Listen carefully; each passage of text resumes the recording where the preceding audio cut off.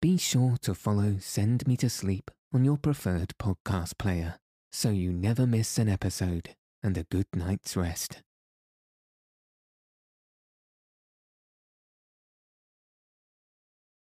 Welcome to Send Me to Sleep, the place to find a good night's rest.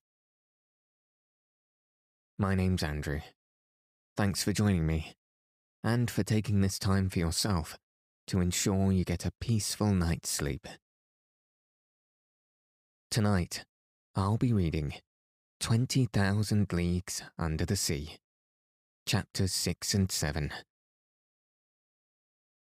In the previous chapters, the crew of the Abraham Lincoln had just come across the sea monster they'd been looking for. In the following chapters, the crew have a perilous encounter with the creature. If you haven't already, find a nice place to get cozy. Take a deep, relaxing breath, and settle your body in whatever way feels most comfortable. Now all you'll need to do is follow the sound of my voice. So let your eyes fall heavy and your breath soften as we settle in for a peaceful night's sleep.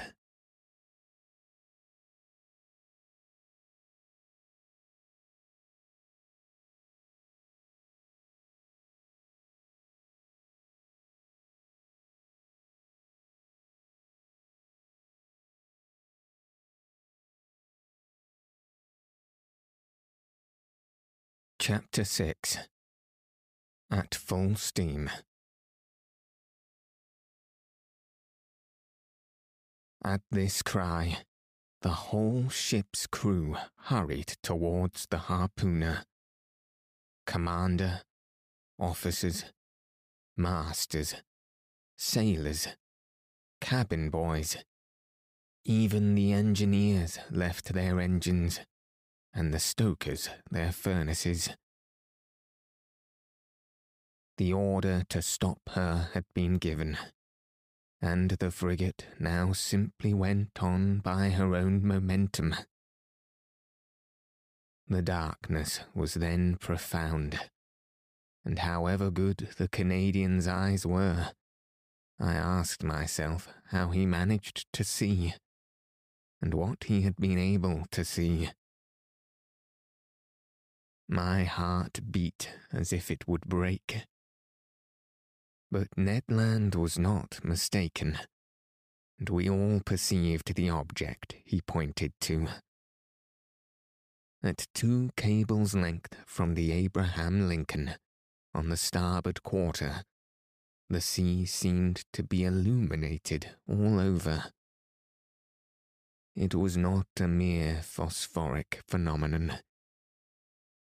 The monster emerged some fathoms from the water, and then threw out the very intense but inexplicable light mentioned in the report of several captains.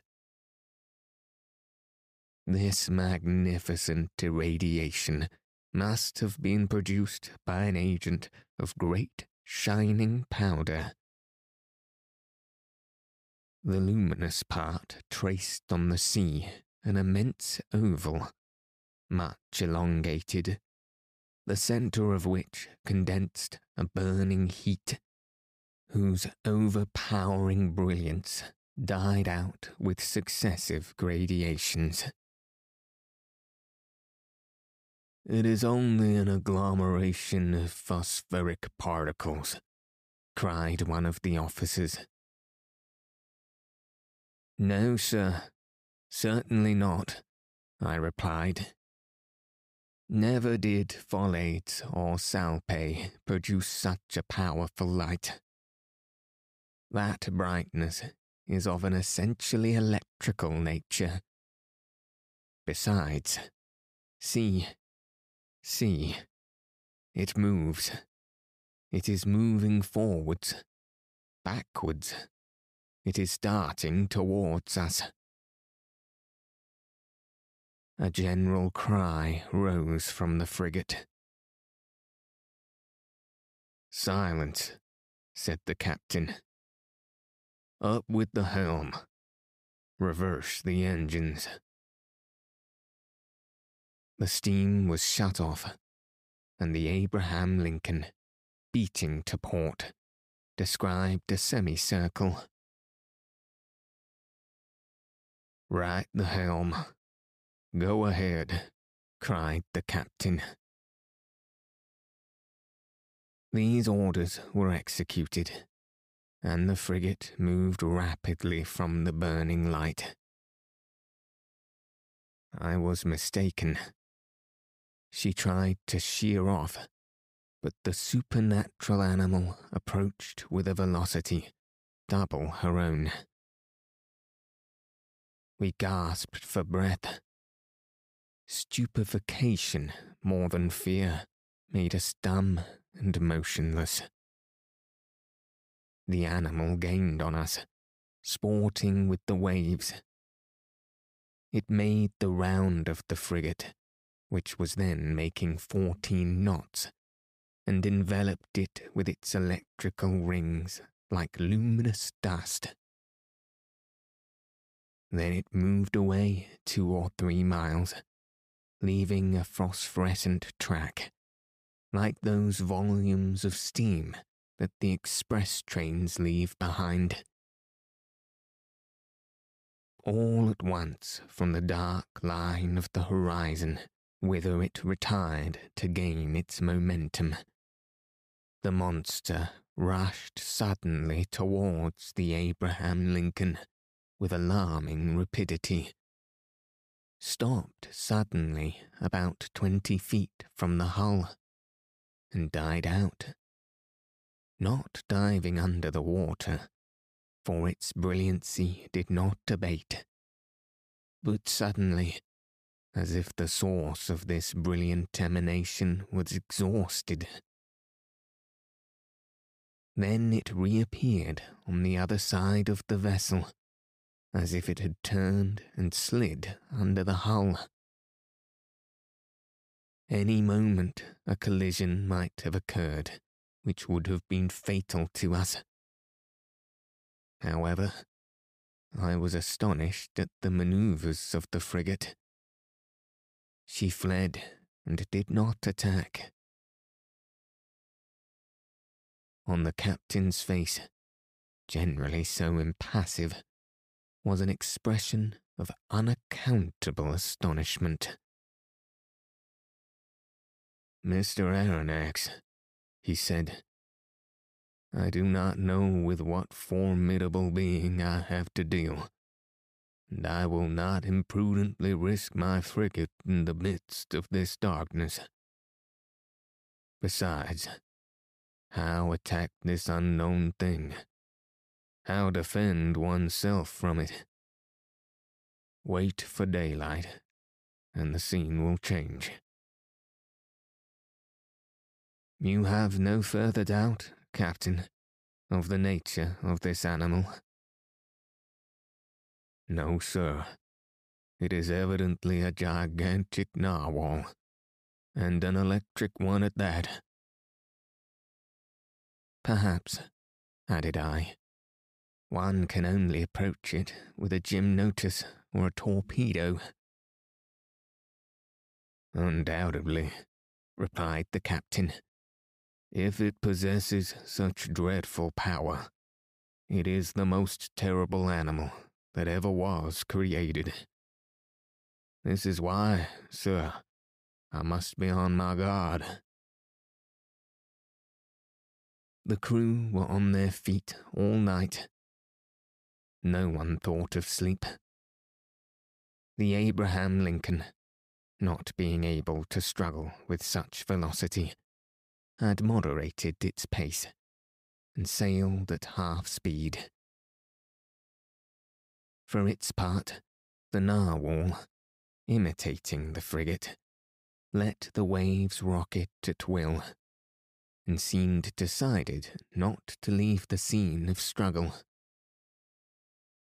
Towards midnight, however, it disappeared, or, to use a more appropriate term, it died out, like a large glowworm. Had it fled? One could only fear, not hope. But at 7 minutes to 1 o'clock in the morning, a deafening whistle was heard, like that produced by a body of water rushing with great violence. The captain, Ned Land, and I were then on the poop, eagerly peering through the profound darkness. "Ned Land," asked the commander, "you have often heard the roaring of whales?" "Often, but never such whales the sight of which brought me in $2,000. If I can only approach within 4 harpoons' length of it." "But to approach it," said the commander, "I ought to put a whaler at your disposal." "Certainly, sir." "That will be trifling with the lives of my men." "And mine too," simply said the harpooner. Towards 2 o'clock in the morning, the burning light reappeared, not less intense, about 5 miles to the windward of the Abraham Lincoln. Notwithstanding the distance and the noise of the wind and sea, one heard distinctly the loud strokes of the animal's tail, and even its panting breath. It seemed that, at the moment the enormous narwhal had come to take breath at the surface of the water, the air was engulfed in its lungs, like the steam in the vast cylinders of a machine of 2,000 horsepower. Thought I. A whale with the strength of a cavalry regiment would be a pretty whale. We were on the qui vive till daylight, and prepared for the combat. The fishing implements were laid along the hammock nettings.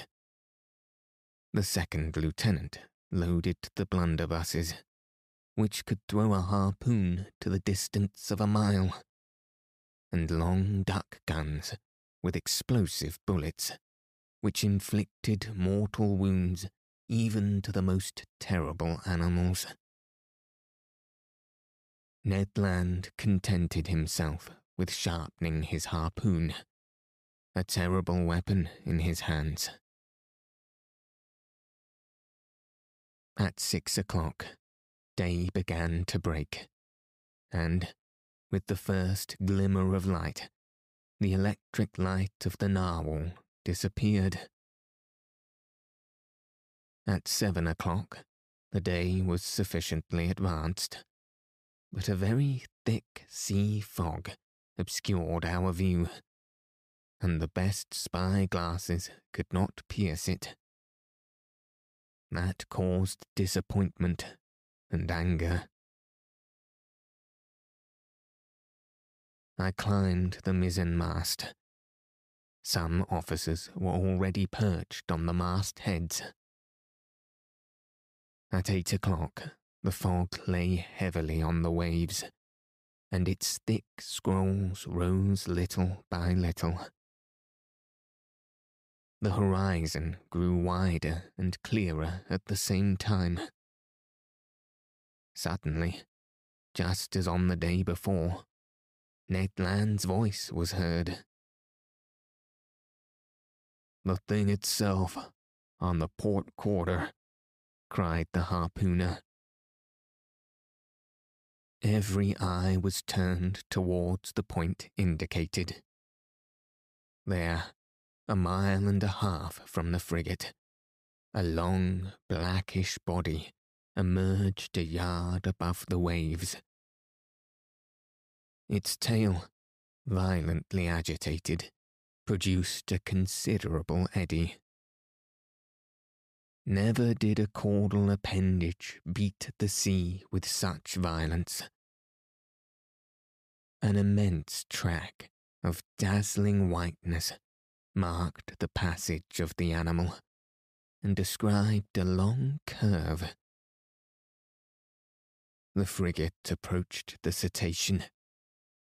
I examined it thoroughly. The reports of the Shannon and of the Helvetia had rather exaggerated its size, and I estimated its length at only 250 feet. As to its dimensions, I could only conjecture them to be admirably proportioned. While I watched this phenomenon, 2 jets of steam and water were ejected from its vents and rose to the height of 120 feet. Thus I ascertained its way of breathing. I concluded definitely that it belonged to the vertebrate branch, class Mammalia. The crew waited impatiently for their chief's orders. The latter, after having observed the animal attentively, called the engineer. The engineer ran to him. "Sir," said the commander, "you have steam up?" "Yes, sir," answered the engineer. "Well, make up your fires and put on all steam." 3 hurrahs greeted this order. The time for the struggle had arrived. Some moments after, the 2 funnels of the frigate vomited torrents of black smoke, and the bridge quaked under the trembling of the boilers. The Abraham Lincoln, propelled by her wonderful screw, went straight at the animal.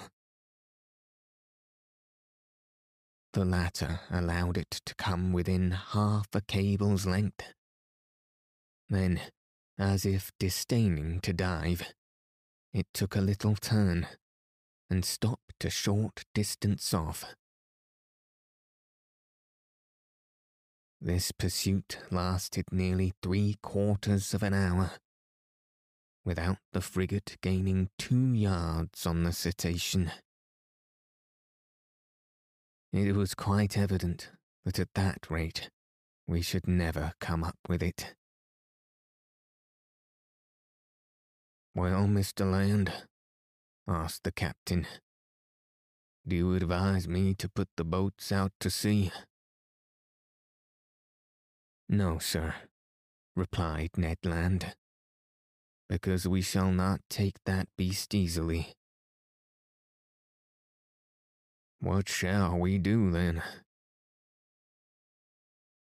"Put on more sea if you can, sir. With your leave, I mean to post myself under the bowsprit, and if we get within harpooning distance, I shall throw my harpoon." "Go, Ned," said the captain. "Engineer, put on more pressure." Ned Land went to his post. The fires were increased. The screw revolved 43 times a minute, and the steam poured out of the valves. We heaved the log, and calculated that the Abraham Lincoln was going at the rate of 18.5 miles an hour.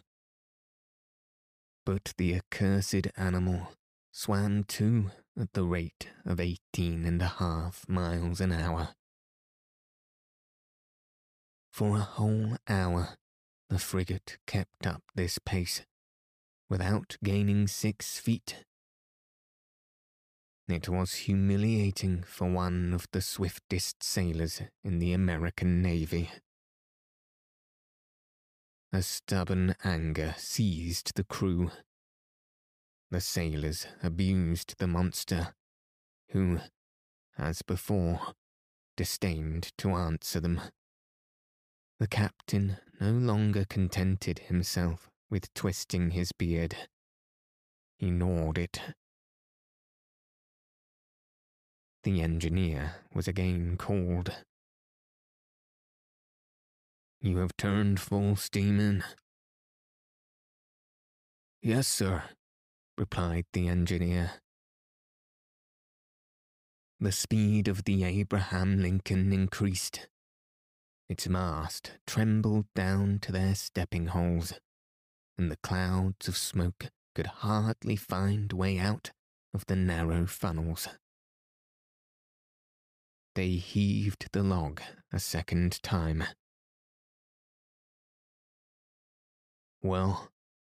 asked the captain of the man at the wheel. 19 miles and 3/10, sir." "Clap on more steam." The engineer obeyed.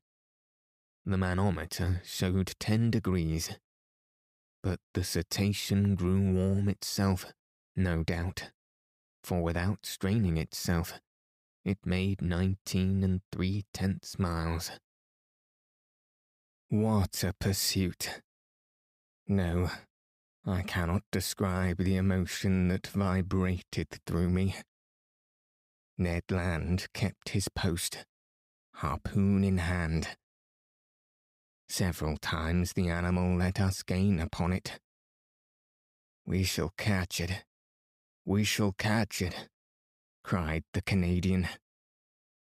But just as he was going to strike, the cetacean stole away with a rapidity that could not be estimated at less than 30 miles an hour. And even during our maximum of speed, it bullied the frigate, going round and round it. A cry of fury broke from everyone. At noon, we were no further advanced than at 8 o'clock in the morning. The captain then decided to take more direct means. "Ah," said he, "that animal goes quicker than the Abraham Lincoln. Very well, we will see whether it will escape these conical bullets. Send your men to the forecastle, sir." The forecastle gun was immediately loaded and slung round. But the shot passed some feet above the cetacean, which was half a mile off. "Another, more to the right," cried the commander, "and $5 to whoever will hit that infernal beast."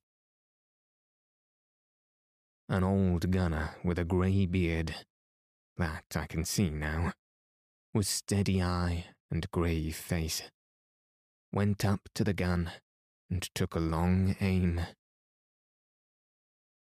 A loud report was heard, with which were mingled the cheers of the crew. The bullet did its work.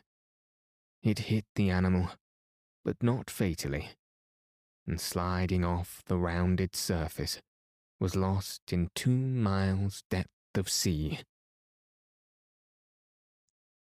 The chase began again, and the captain, leaning towards me, said, "I will pursue that beast till my frigate bursts up."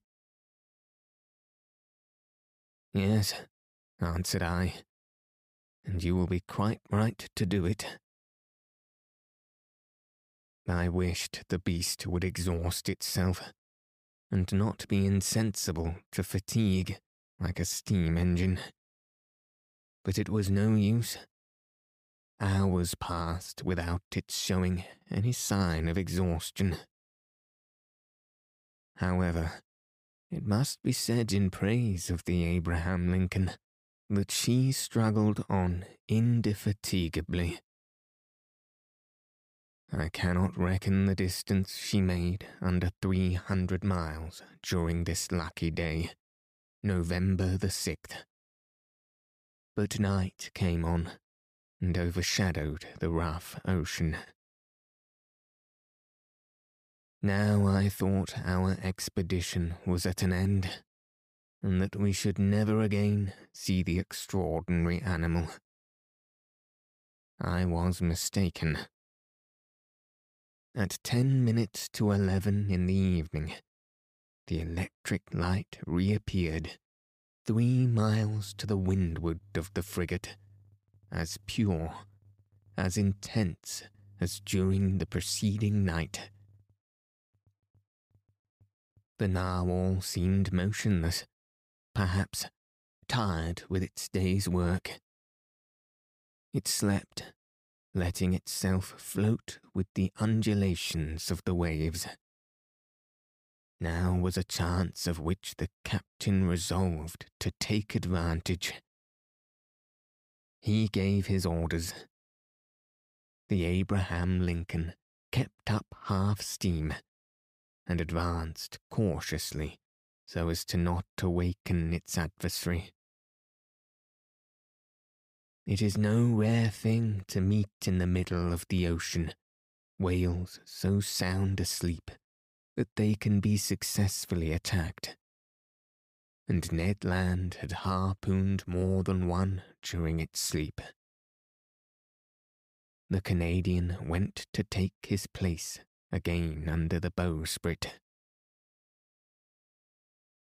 The frigate approached noiselessly, stopped at 2 cables' length from the animal, and following its track. No one breathed. A deep silence reigned on the bridge. We were not 100 feet from the burning focus, the light of which increased and dazzled our eyes. At this moment, leaning on the forecastle bulwark, I saw below me Ned Land grappling the martingale in one hand, brandishing his terrible harpoon in the other, scarcely 20 feet from the motionless animal. Suddenly, his arm straightened, and the harpoon was thrown.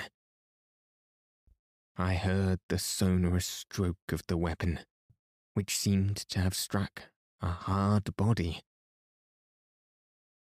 The electric light went out suddenly, and 2 enormous waterspouts broke over the bridge of the frigate, rushing like a torrent from the stem to stern, overthrowing men and breaking the lashings of the spars.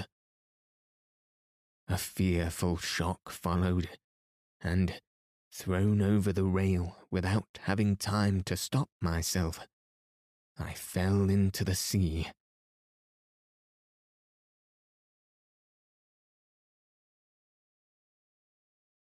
Chapter 7. An Unknown Species of Whale. This unexpected fall so stunned me that I have no clear recollection of my sensations at the time. I was at first drawn down to a depth of about 20 feet. I am a good swimmer, though without pretending to rival Byron or Edgar Poe, who were masters of the art. And in that plunge, I did not lose my presence of mind. 2 vigorous strokes brought me to the surface of the water. My first care was to look for the frigate. Had the crew seen me disappear? Had the Abraham Lincoln veered round? Would the captain put out a boat? Might I hope to be saved? The darkness was intense. I caught a glimpse of a black mass disappearing in the east, its beacon lights dying out in the distance.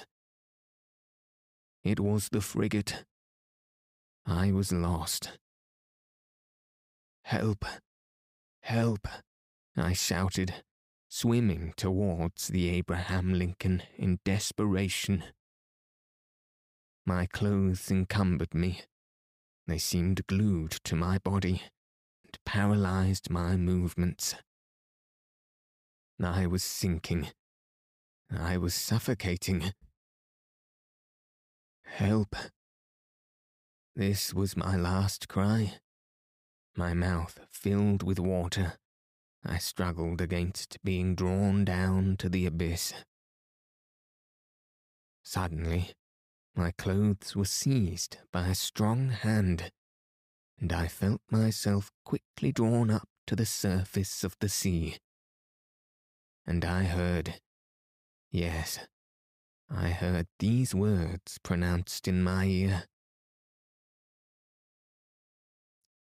"If Master would be so good as to lean on my shoulder, Master would swim with much greater ease." I seized with one hand my faithful Conseil's arm. "Is it you?" said I. "You?" "Myself," answered Conseil. "And waiting Master's orders." "That shock threw you as well as me into the sea." "No, but being in Master's service, I followed him." The worthy fellow thought that it was but natural. "And the frigate?" I asked. "The frigate," replied Conseil, turning on his back. "I think that Master had better not count too much on her." "You think so?" "I say that, at the time I threw myself into the sea, I heard the men at the wheel say, 'The screw and the rudder are broken.'" "Broken?" "Yes, broken by the monster's teeth. It is the only injury the Abraham Lincoln has sustained, but it is a bad lookout for us. She no longer answers her helm." "Then we are lost." "Perhaps so," calmly answered Conseil. "However, we still have several hours before us, and one can do a good deal in some hours." Conseil's imperturbable coolness set me up again. I swam more vigorously, but, cramped by my clothes, which stuck to me like a leaden weight, I felt great difficulty in bearing up. Conseil saw this. "Will Master let me make a slit?" said he, and, slipping an open knife under my clothes, he ripped them up from top to bottom very rapidly. Then he cleverly slipped them off me while I swam for both of us.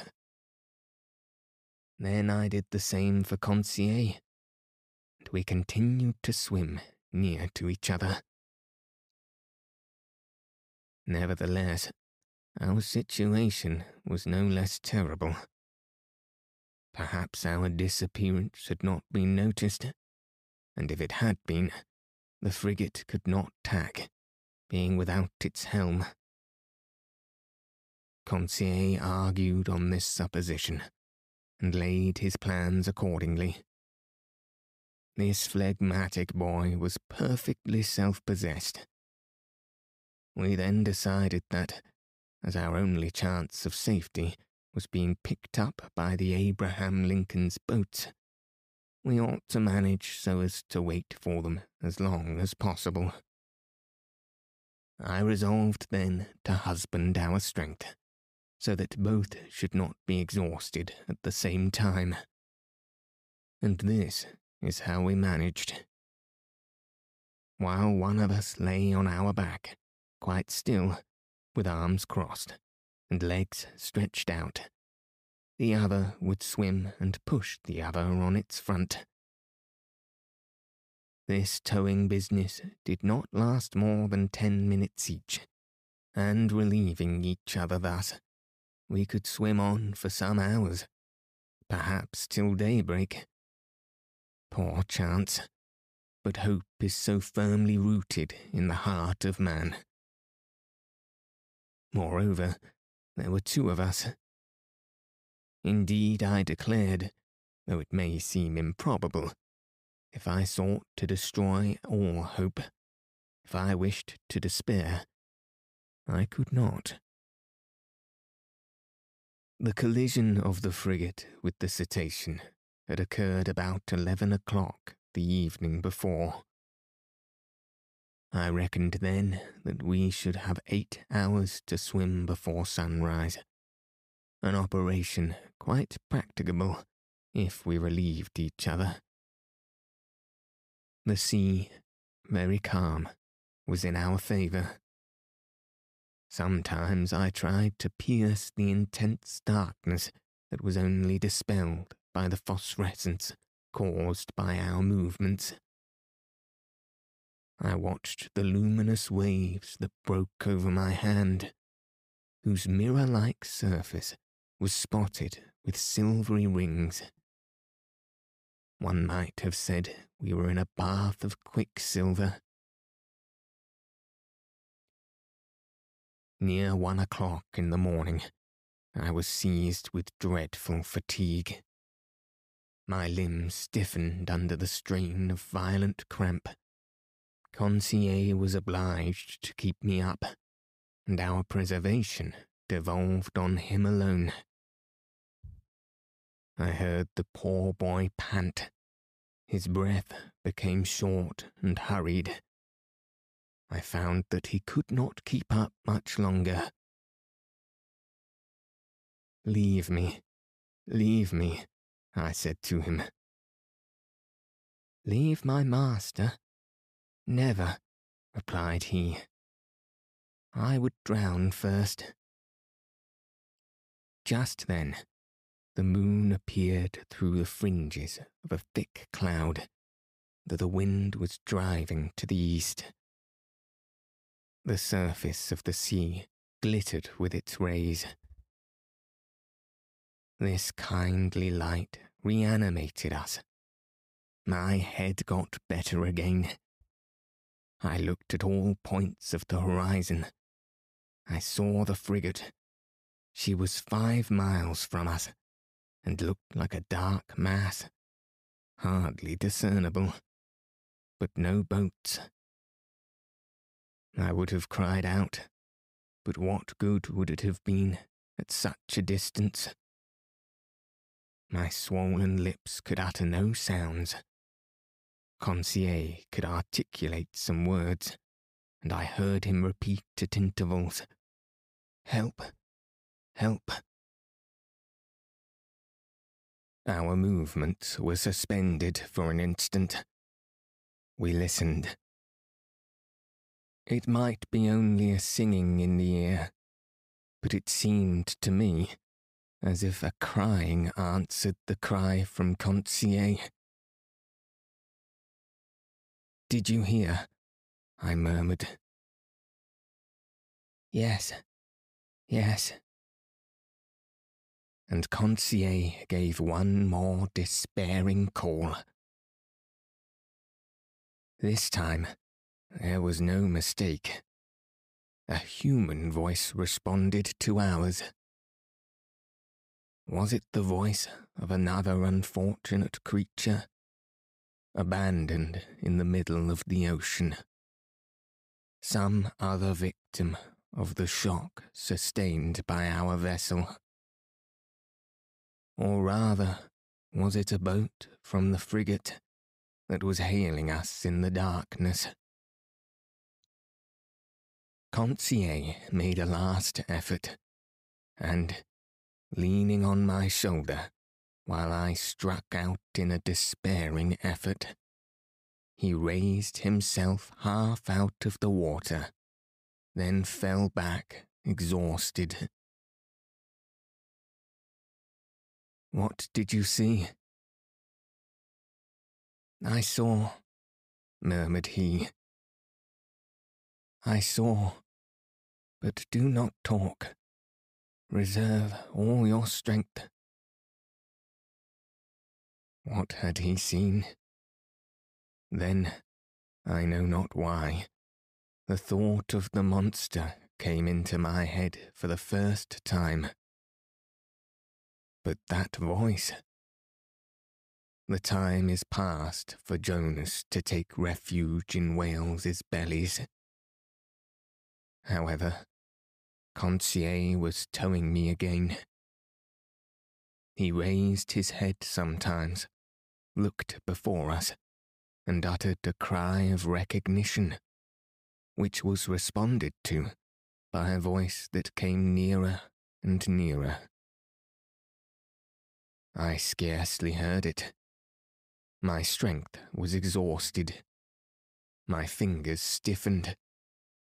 My hand afforded me support no longer. My mouth, convulsively open, filled with salt water. Cold crept over me. I raised my head for the last time. Then I sank. At this moment, a hard body struck me. I clung to it. Then I felt that I was being drawn up, that I was brought to the surface of the water, that my chest collapsed. I fainted. It is certain that I soon came to, thanks to the vigorous rubbings that I received. I half opened my eyes. "Conseil," I murmured. "Does master call me?" asked Conseil. Just then, by the waning light of the moon, which was sinking down to the horizon, I saw a face which was not Conseil's, and which I immediately recognized. "Ned," I cried. "The same, sir, who is seeking his prize," replied the Canadian. "Were you thrown into the sea by the shock of the frigate?" "Yes, Professor, but more fortunate than you. I was able to find a footing almost directly upon a floating island." "An island? Or, more correctly speaking, our gigantic narwhal." "Explain yourself, Ned." "Only I soon found out why my harpoon had not entered its skin and was blunted." "Why, Ned? Why?" "Because, Professor, that beast is made of sheet iron." The Canadian's last words produced a sudden revolution in my brain. I wriggled myself quickly to the top of the being, or object, half out of the water, which served us for a refuge. I kicked it. It was evidently a hard, impenetrable body, and not the soft substance that forms the bodies of the great marine mammalia. But this hard body might be a bony carapace, like that of the antediluvian animals, and I should be free to class this monster among the amphibious reptiles, such as tortoises or alligators. Well, no. The blackish back that supported me was smooth, polished, without scales. The blow produced a metallic sound, and incredible though it may be, it seemed, I might say, as if it was made of riveted plates. There was no doubt about it. This monster, this natural phenomenon that had puzzled the learned world and overthrown and misled the imagination of seamen of both hemispheres, it must be owned, a still more astonishing phenomenon, inasmuch as it was simply a human construction. We had no time to lose, however. We were lying upon the back of a sort of submarine boat, which appeared, as far as I could judge, like a huge fish of steel. Ned Land's mind was made up on this point. Conseil and I could only agree with him. Just then, a bubbling began at the back of this strange thing, which was evidently propelled by a screw, and it began to move. We had only just time to seize hold of the upper part, which rose about 7 feet out of the water, and happily its speed was not great. "As long as it sails horizontally," muttered Ned Land, "I do not mind. But if it takes a fancy to dive, I would not give 2 straws for my life." The Canadian might have said still less.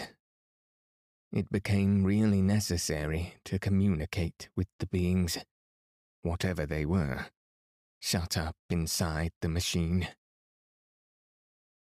I searched all over the outside for an aperture, a panel, or a manhole, to use a technical expression. But the lines of the iron rivets, solidly driven into the joints of the iron plates, were clear and uniform. Besides, the moon disappeared then, and left us in total darkness. At last this long night passed. My indistinct remembrance prevents my describing all the impressions it made. I can only recall one circumstance.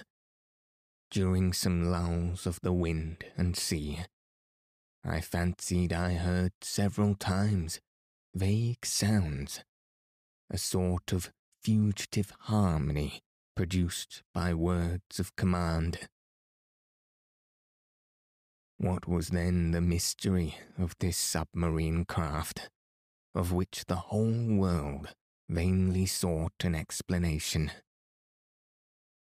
What kind of beings existed in this strange boat? What mechanical agent caused its prodigious speed?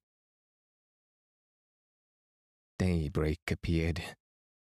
The morning mists surrounded us, but they soon cleared off. I was about to examine the hull, which formed on deck a kind of horizontal platform, when I felt it gradually sinking. "Oh, confound it," cried Ned Land, kicking the resounding plate. "Open, you inhospitable rascals." Happily, the sinking movement ceased. Suddenly, a noise, like ironworks violently pushed aside, came from the interior of the boat. One iron plate was moved. A man appeared, uttered an odd cry, and disappeared immediately. Some moments after, 8 strong men with masked faces appeared noiselessly and drew us down into their formidable machine.